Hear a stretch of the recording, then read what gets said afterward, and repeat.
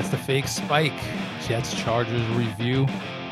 Lots of stuff to talk about. Jets, they did what they usually do. They lost.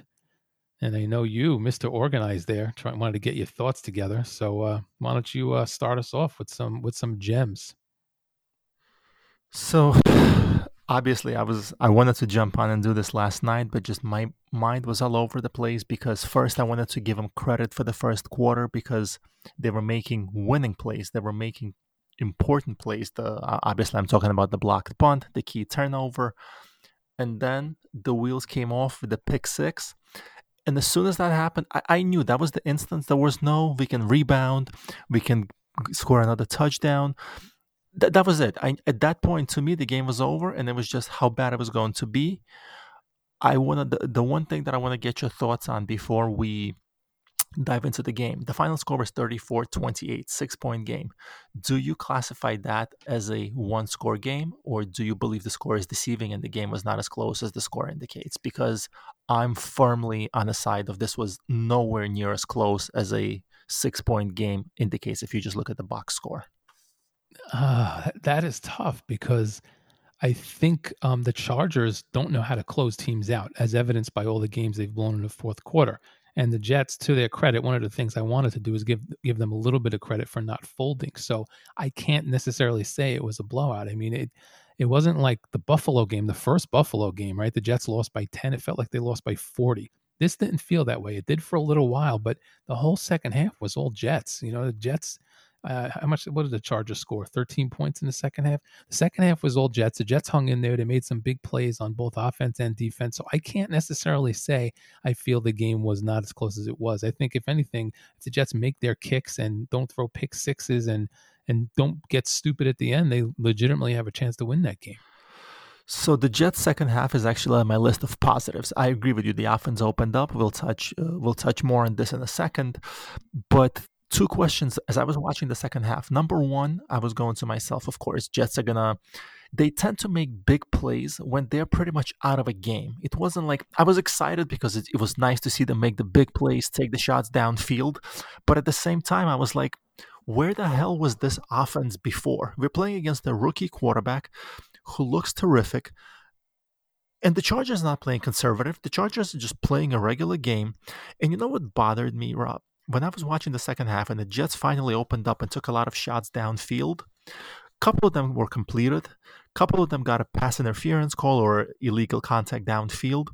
And all I'm thinking is, for the past couple of years, the game has been geared towards the offense. Why not take more of these deep shots? If you get picked off, it's like a punt. Obviously not the ideal scenario, but so many, especially when you get these one-on-one matchups, when you're not throwing into triple coverage, the game is just geared. It's either going to be a catch or you have a very high likelihood of picking up a defensive penalty, pass interference, illegal contact, holding, whatever that may be, which prolongs your drive.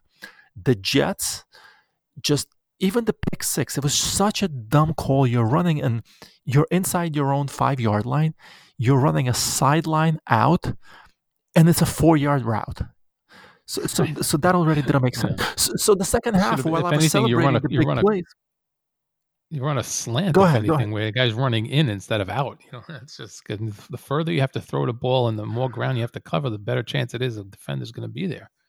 And I was just, as I was watching the game, I was like, do we really not have any faith in Sam Darnold? Is that why we're calling a high school offense? Or what changed that suddenly in the second half against the Chargers, when we were well on the way to 0-10, that was the time where we finally opened up. I don't want to criticize them for opening up the offense because it was good to see. But at the same time, as I was watching it, I was just boiling with frustration saying, where has this been all goddamn season? And don't tell me about the injured receivers. Don't tell me about the lack of talent. Play with what you have and do the best you can. Just because you had a couple of injured receivers, I don't understand. That should not stop you from taking any shots downfield. I mean, this was the first game that after it was over, I thought to myself, wow, at least they tried. They tried to stretch the defense. They took some shots downfield. It was good to see. But overall, it just left me more frustrated that it took us 10 weeks and losing half of football to a bad Chargers team to finally say, fuck it, let's open it up, let's go for broke, like it should have been all along. Yeah, I got two things on Adam Gase for that. Number one, to go directly to your point, is that Adam Gase has two gears: run the ball up the middle or throw the ball deep. He does not ever play the middle of the field. Those calls. There's never a slant. There's never a quick out. Everything is like downfield. Which, yeah, great. You want to see stuff downfield, but as we said the first time Perriman got in the lineup a couple of weeks ago, you can't stretch the defense by simply throwing long every single time, because then it doesn't actually do anything. You have to mix it up. It's not all about one or the other. The second point I'm going to make is that Adam Gase, as we've talked about a million times, and it's on my list to talk about here, he coaches scared when things are not going well. And then as soon as something starts to go wrong, he goes into a shell. When things start to go right again, he gets all brave again. He doesn't. It's like he doesn't have any consistency. Without something working, he stops trying it. When something starts working, he starts to go with it again until it doesn't work anymore, and then he stops using it again. He's so maddeningly inconsistent and so obvious with his play calls that it is completely frustrating to watch the Jets. And that sequence at the end of the game still makes me sick. Even though, granted, I don't want the Jets to win. I will sit there and root for them. But at the end of the game, I will cool off and I will be happy they lost. But that sequence at the end of the game where he was throwing bombs on every down was sickening to me. So It was that's just my like answer to watching your question. Why they didn't open it up? it was like watching kids play in a schoolyard where you have a quarterback and four wide receivers. Everybody just runs as far as they can, and you throw the ball. That was his idea of going deep. But the Jets, as I was watching the game, and especially the first quarter after the pick six, all I kept thinking is like the Jets this season. They remind me of a roller coaster where the first quarter is you have that slow, steady climb up. So that's basically, to me, that's the Jets. They have the ball, they have a slow drive. The game just started, and you're kind of hoping maybe this is the night, this is the day that they're gonna get the win. And then, like every roller coaster, they reach the top and there's a free fall. But after the free fall, there's supposed to be some peaks and valleys. Except the Jets, they just do the plunge and they're like, fuck this. We're not fighting out of this. Any bad play, any momentum swinging play, and they just don't have the backbone to fight back to gain momentum. It's just like, well, that's it. That's what we were waiting for. Let's play this out, go home, and wait for the next one. Yeah, but that's Gase's coaching. That's the way he coaches his. That's the way he calls his plays. That's obviously the way he supports his team after the game. Well, if they could have ran the plays the right way, it would have worked. Or I didn't want to give this guy carries because it's going to hurt his confidence. Or I don't want to do this. I mean, that's what Gase does. Gase gives up on his team, and his team gives up because your team's a reflection of your coach. I don't know if you caught a phrase, but there was a phrase the announcer said during the game that pretty much summarized Adam Gase to me and confirmed to me that what you and me have been saying about the guy not being able to relate to his players, just being an X's and O's guy, we've been 100% correct. I don't want to misquote it, but it was basically in the lines of they were discussing how Gase handed off the play calling duties to his offensive coordinator.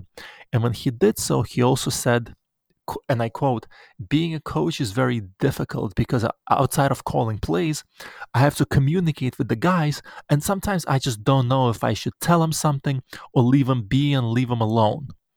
This is a Right. goddamn head coach. You should never leave them alone. You should be in their ear every minute of the freaking game. Like, I'm sorry, if I'm working for a Fortune 500 company, we're sitting at a board meeting and the CEO says, I don't know. I don't know how to pump up my employees. Should I just give them a pep talk? Should I leave them be? That's not a leader. I know Bill Parcells is one of my favorite coaches of all time. I just can't imagine him. Maybe he's wrong, maybe he's right. But when he speaks, you believe him because he says it with such conviction and he has a winning track record. I can't imagine Bill Parcells talking to the press afterwards and saying, I just didn't know. Maybe I should have spoken to Vinny Testaverde. Maybe I just wasn't sure. I wasn't sure. That just boggled my mind and confirmed everything we've been saying about Gase, that he's just simply ill-equipped to be a head coach in the NFL because he cannot relate to the players. And he's not a leader. That's not a leader comment there. A leader is going to be in your guys' ears the whole time. It doesn't mean you have to be. See, maybe Gase thinks he has to trash them or correcting them makes them feel bad or something. Maybe he doesn't realize that you can be in a kid's ear and be constructive and tell him what to do and guide him and coach him and put him on the right path and give him ways to succeed. Maybe he doesn't. Maybe he legitimately does not understand that. That's quite possible. Maybe he just doesn't have that capacity. It has to be. So my rule of thumb is going forward as we do these podcasts recapping the game. If the Jets are going to win, or when the Jets are going to win a game or two next season, I'm going to Next do the season. negatives first. I'm going to do the negatives first and finish with the positives. When the Jets lose a game, like they're going to lose all the games for the rest of this season, I'm going to I'm going to touch on a few positives first and finish off with the negatives. And the biggest positive for me was Denzel Mims. I mean, I'm 100% with you. I'm all in on the kid. I am all in. He gets better and better with more live reps. He seems like he's not afraid and actually thrives when he gets a chance to go for when he gets covered one on one. He'll go up, he'll get it. He is legit. I'm all in on him, and I think with experience, he'll continue to evolve. I believe we have a real offensive weapon in Denzel. I'm a big fan. I agree. I agree. I love watching the kid. There was, that play at the end of the game where he didn't get. I don't understand how they didn't give him a pass interference call. The guy was on top of him. I granted they were pushing back and forth and they had hands on each other, but the guy never turned around and he was laying on him. I don't understand how that's not pass interference. But I like the way he as a rookie, he's already pushing and shoving hands off of him, and he's got a lot of hand play. And then there was one catch. It was just a catch. It was not remarkable in any way, but the way he went up to get it and came down with it.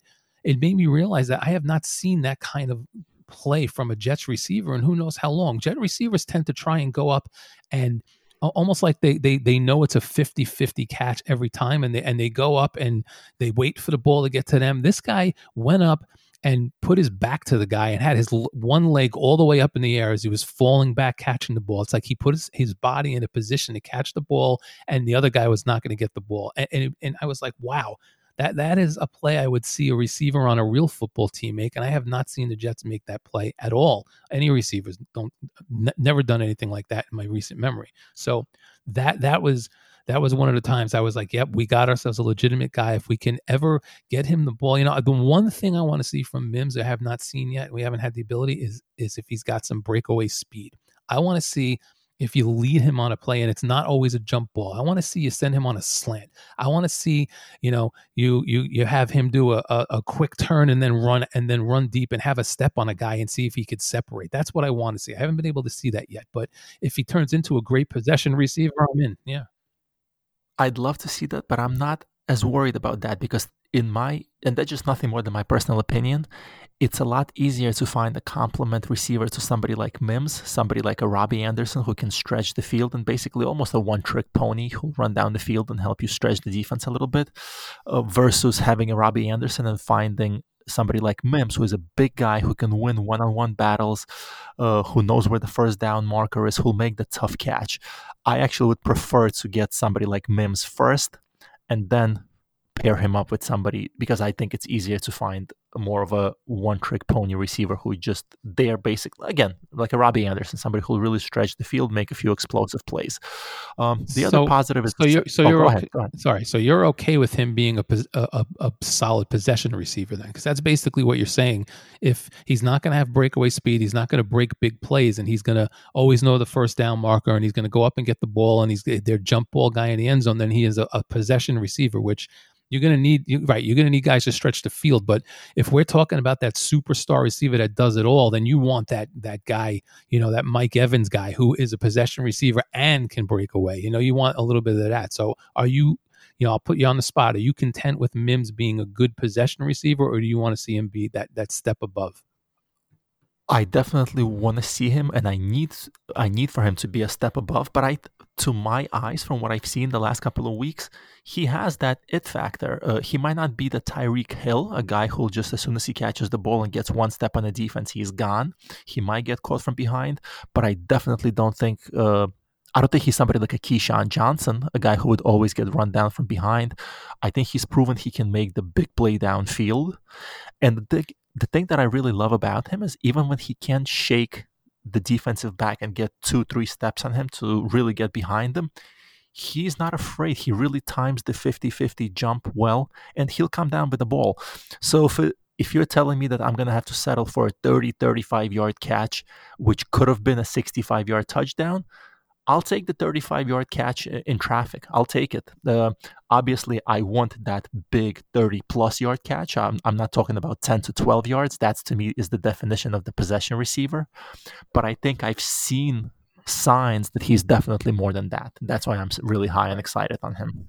Maybe, but I think that if he does not have the breakaway speed, because now let's not forget the Jets don't have a lot of weapons around him. So when the Jets actually have another receiver who's on that level, Crowder is a slot guy, Perriman is your breakaway guy who's just going to go downfield. He doesn't do anything else.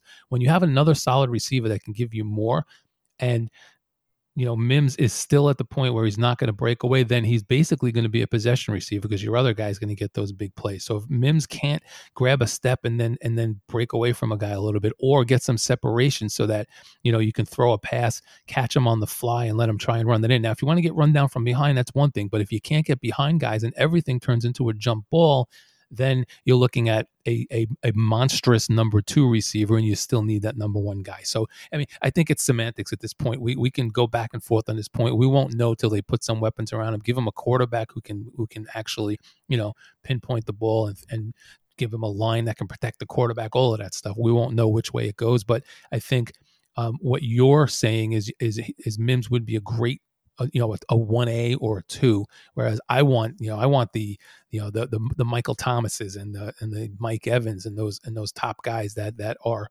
everything, So we can move on. Go ahead. What's your next point?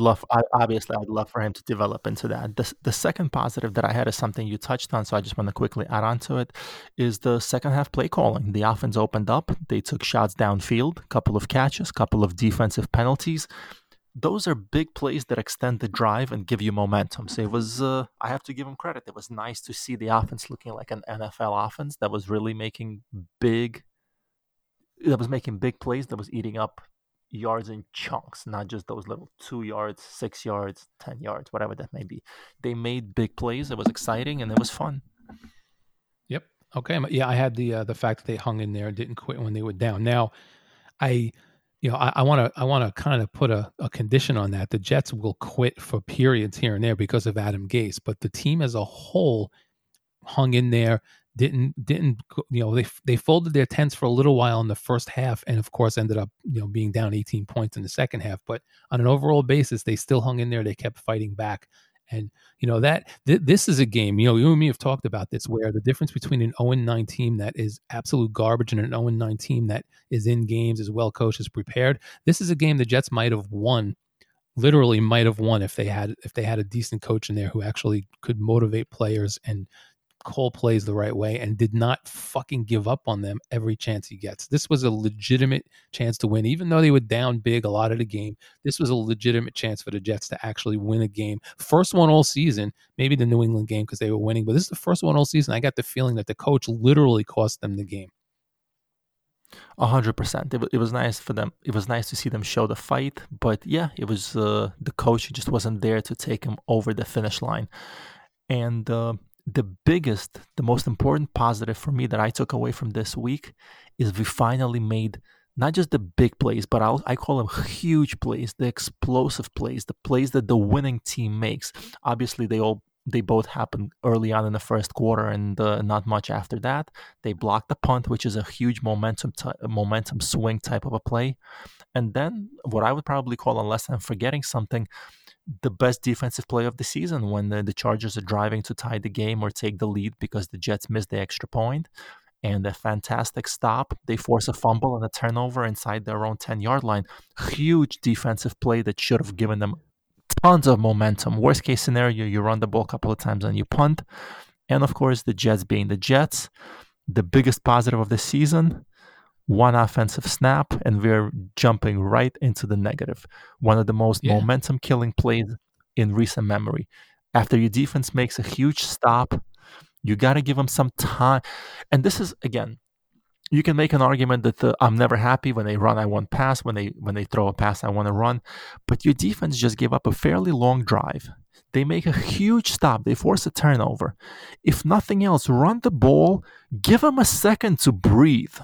Give them a second to catch their breath. Get away from the freaking 2-yard line. I know it worked out that it was a pick six, so the offense was right back on the field. But goddamn, I mean, you're not planning for a pick six. You're planning for a sustained drive. That play was just horrendous. To run a play it was just, the play was, nobody can convince me this was the right play, and it just wasn't executed poorly. I think it was a piss poor call, and the result was commensurate with the play call itself. I have to be honest, I did not see the play happen as it unfolded, because what happened was that happened so fast. I forgot what I was doing. I looked away from the TV, or maybe I went to the bathroom, something. I came back in, and the Chargers guy was running the ball into the end zone. He like high stepping into the end zone. I'm like, wait a second, did they overturn the fumble? They must have overturned the fumble. There's no way, like how did they overturn that fumble? That's my thought for like 10 seconds. How did they overturn the fumble at the Chargers? Now they're going in and scoring. And then I realized that the Jets offense was on the field, and I'm looking at the numbers of the players, because that's the beautiful thing about the NFL is who's on the field by the numbers.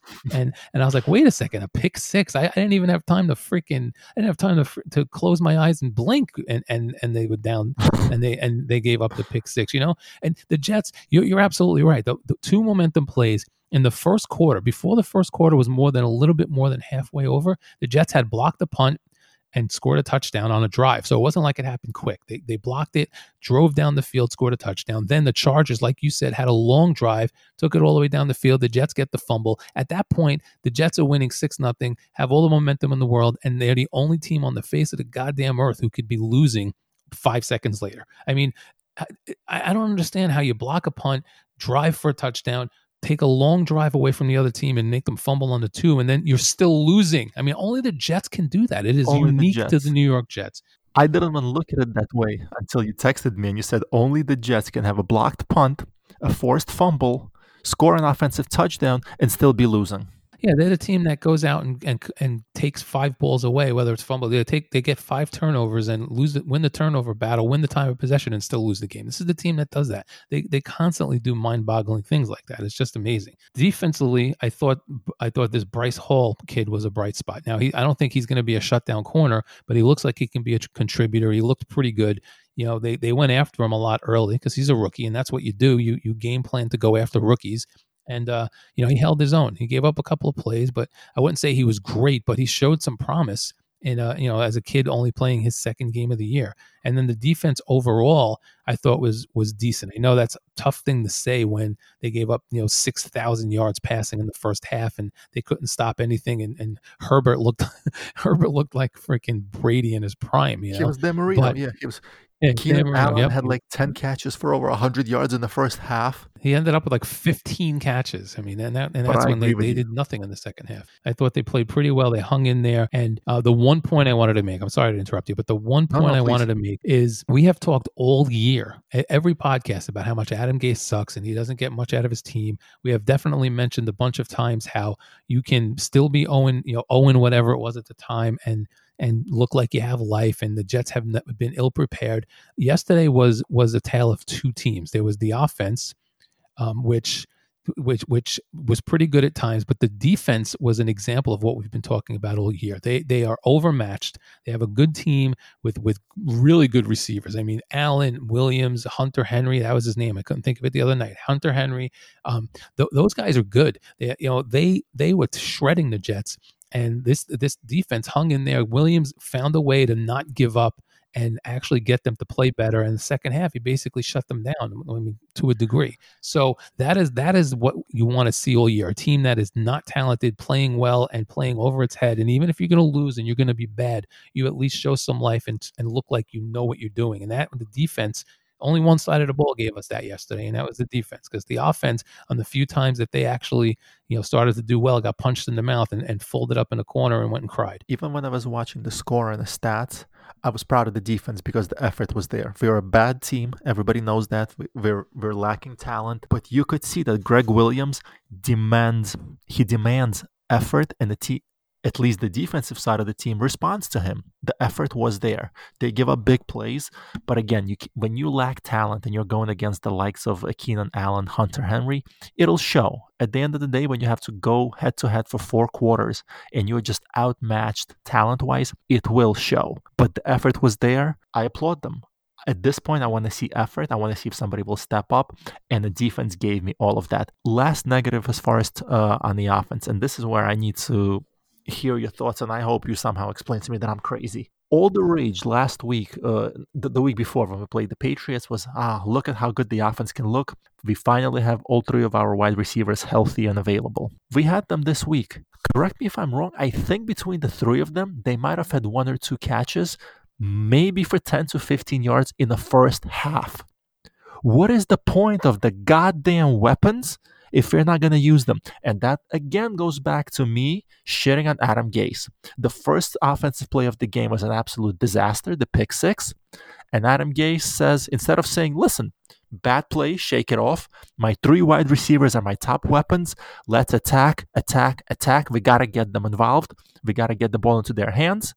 Adam Gase says, ooh, pick six? No. Let's get Frank Gore dusted off and let's run. Completely ignored the three best weapons for the entire first half. And that's why, Robbo, that's why I say that to me this game wasn't as close as the score indicates. They started making the plays in the second half. They started opening up the offense. The receivers got involved. But when it mattered, when the game was still sort of a back and forth affair, when you had to go into halftime with it being a manageable score, he, being Adam Gase, completely neglected to use our best weapons for the entire first half of that game. And that pissed me off. Well, I didn't think of it in those terms at the time, but as you pointed out, I realized it. But I'm just so conditioned to realize that Adam Gase is not going to take advantage of his strengths that it didn't really faze me because, and it's funny that you mentioned all of this because there's two things that I wrote down that both point to Gase being a complete freaking moron like he always is, okay? One of them is directly what you're talking about here is that the Jets secondary is depleted, so the Chargers attack the secondary, right? Quarterback goes off,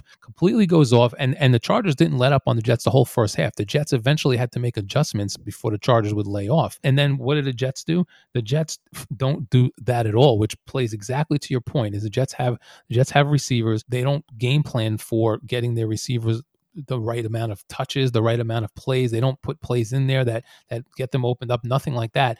And the two other points I wanted to make on that was that I saw the same thing you did. They get the pick six and then boom, they go back into the conservative offense. It's like, okay, here we go again. It's almost like, Gase saying that he doesn't know whether to go in his players' faces or leave them alone. That's indicative of what he does.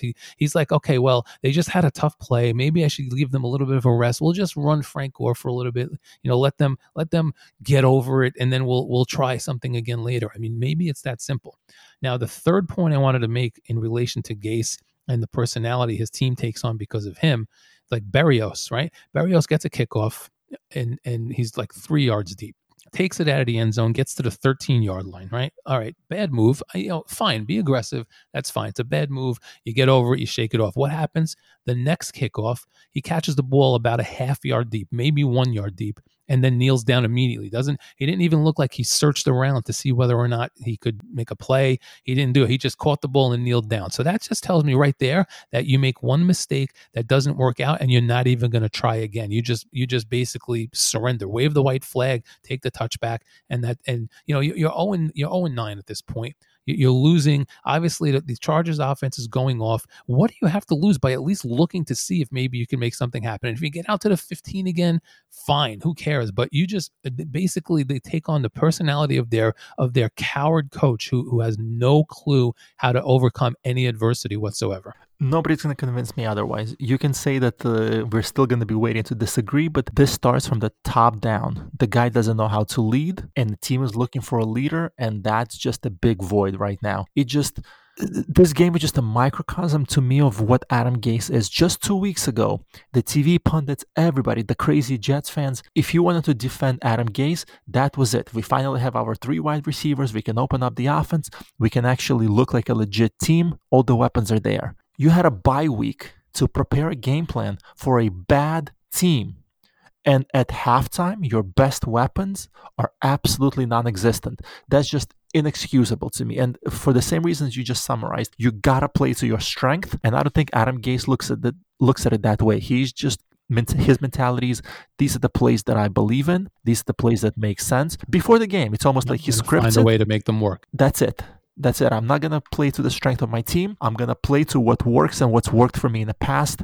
6 years ago when I was a successful offensive coordinator, I once called that play and it ended up being a 45-yard catch and run. This is going to work today. This is the play. It just boggles my mind how inept he is. And I cannot wait to get an alert on my phone. The Jets officially end the relationship with Adam Gase. All right, a couple of other quick points I made here. One of them was a funny one. The announcer, the color analyst, at one point, the Jets were about to punt, and he said, The Jets, they're 0-9. This is a great time. They're inside the Chargers territory. This is a great time for a fake punt.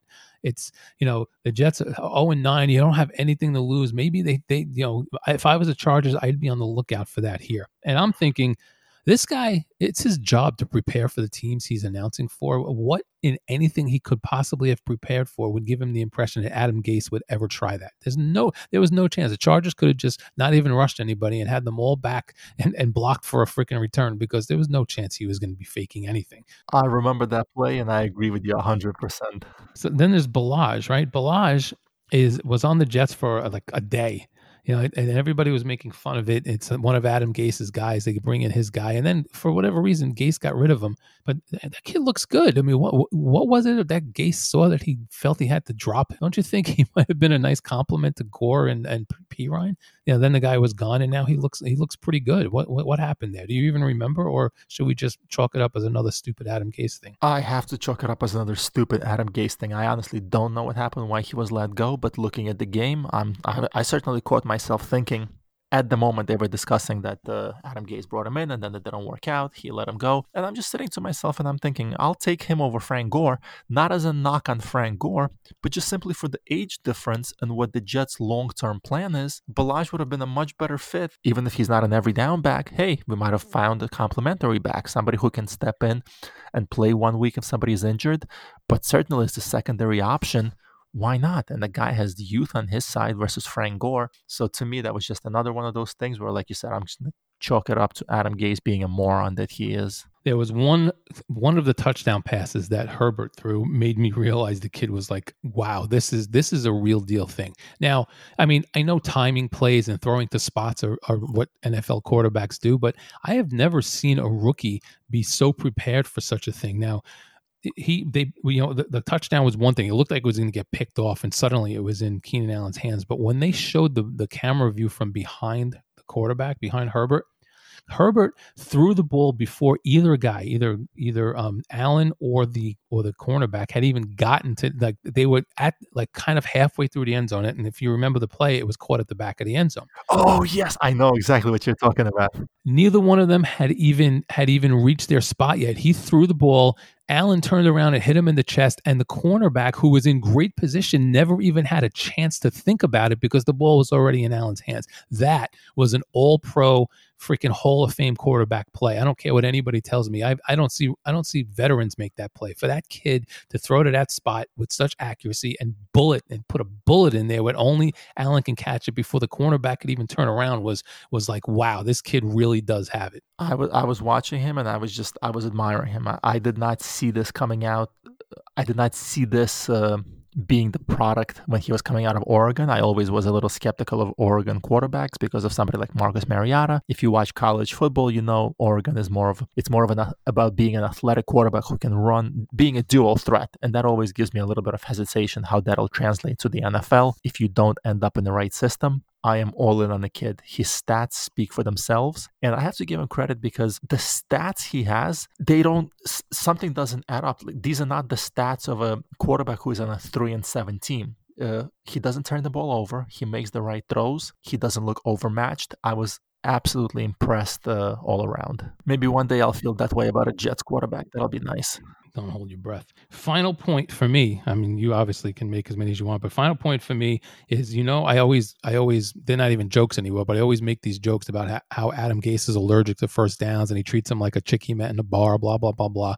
That sequence at the end of the game when the Jets had 2 timeouts left, a minute and a half, and they were on like the Chargers 40, and and they threw 2 straight passes on 3rd and 4th down into the end zone to try, and I understand the thing there. You want to try and draw a penalty and maybe get down there, and then, then what you can do is with a minute and a half left, you can score and leave the Chargers all kind of time. So I don't understand the point in not trying to get a first down when you on 3 plays. You have 2nd, 3rd, and 4th down, and they throw 2 of those balls into the end zone. I don't understand that at all. It's stupid. You are not 15 seconds left in the game. You are not out of timeouts where you need the penalty at this point. You have 2 timeouts and a minute and a half left, and you don't want to score immediately unless, of course, it happens, because then the Chargers are going to have time to go down there and beat you. So this is what makes me think that Adam Gase really is the dumbest and worst coach I've ever seen when you start doing that. I just don't understand that entire sequence one little bit. I agree with you. To me, the final takeaway was the first half of this game. We were not playing one of the great defenses in the history of the NFL, the 90s Baltimore Ravens, whoever that may be, whoever you think of as one of the top defenses of your lifetime. We were Bears not playing 85. that team.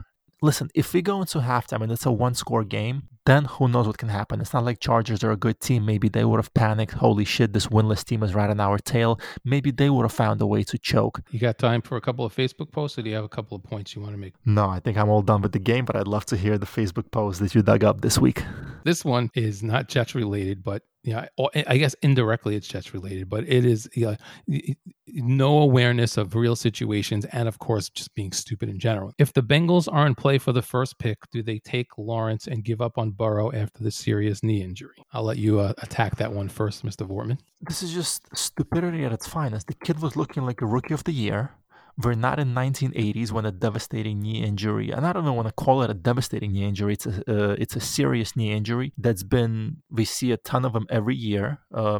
Quick recovery time. He'll be good as new by next season. It might take him a little extra time because there's always that period between coming back from an injury and then after a couple of months to actually going back to what you were before the injury. But the kid was a front runner for a rookie of the year. He looked fantastic. What idiot would give up on him? Let's pretend they wanted to give up on him. Let's pretend he had an injury that they knew was going to end his career. Okay, let's, God forbid. I don't even like talking like that, but let's assume he did. The Bengals have 2.5 wins because they have a tie. Is there any indication on the face of this earth that the Jets and Jaguars, either one of them or both of them, could get to 3 wins so that the Bengals could have the number 1 pick? I mean, is there anything that makes anyone think that's possible? No. At this point, Jaguars and the Jets are going to struggle to combine for 2 wins.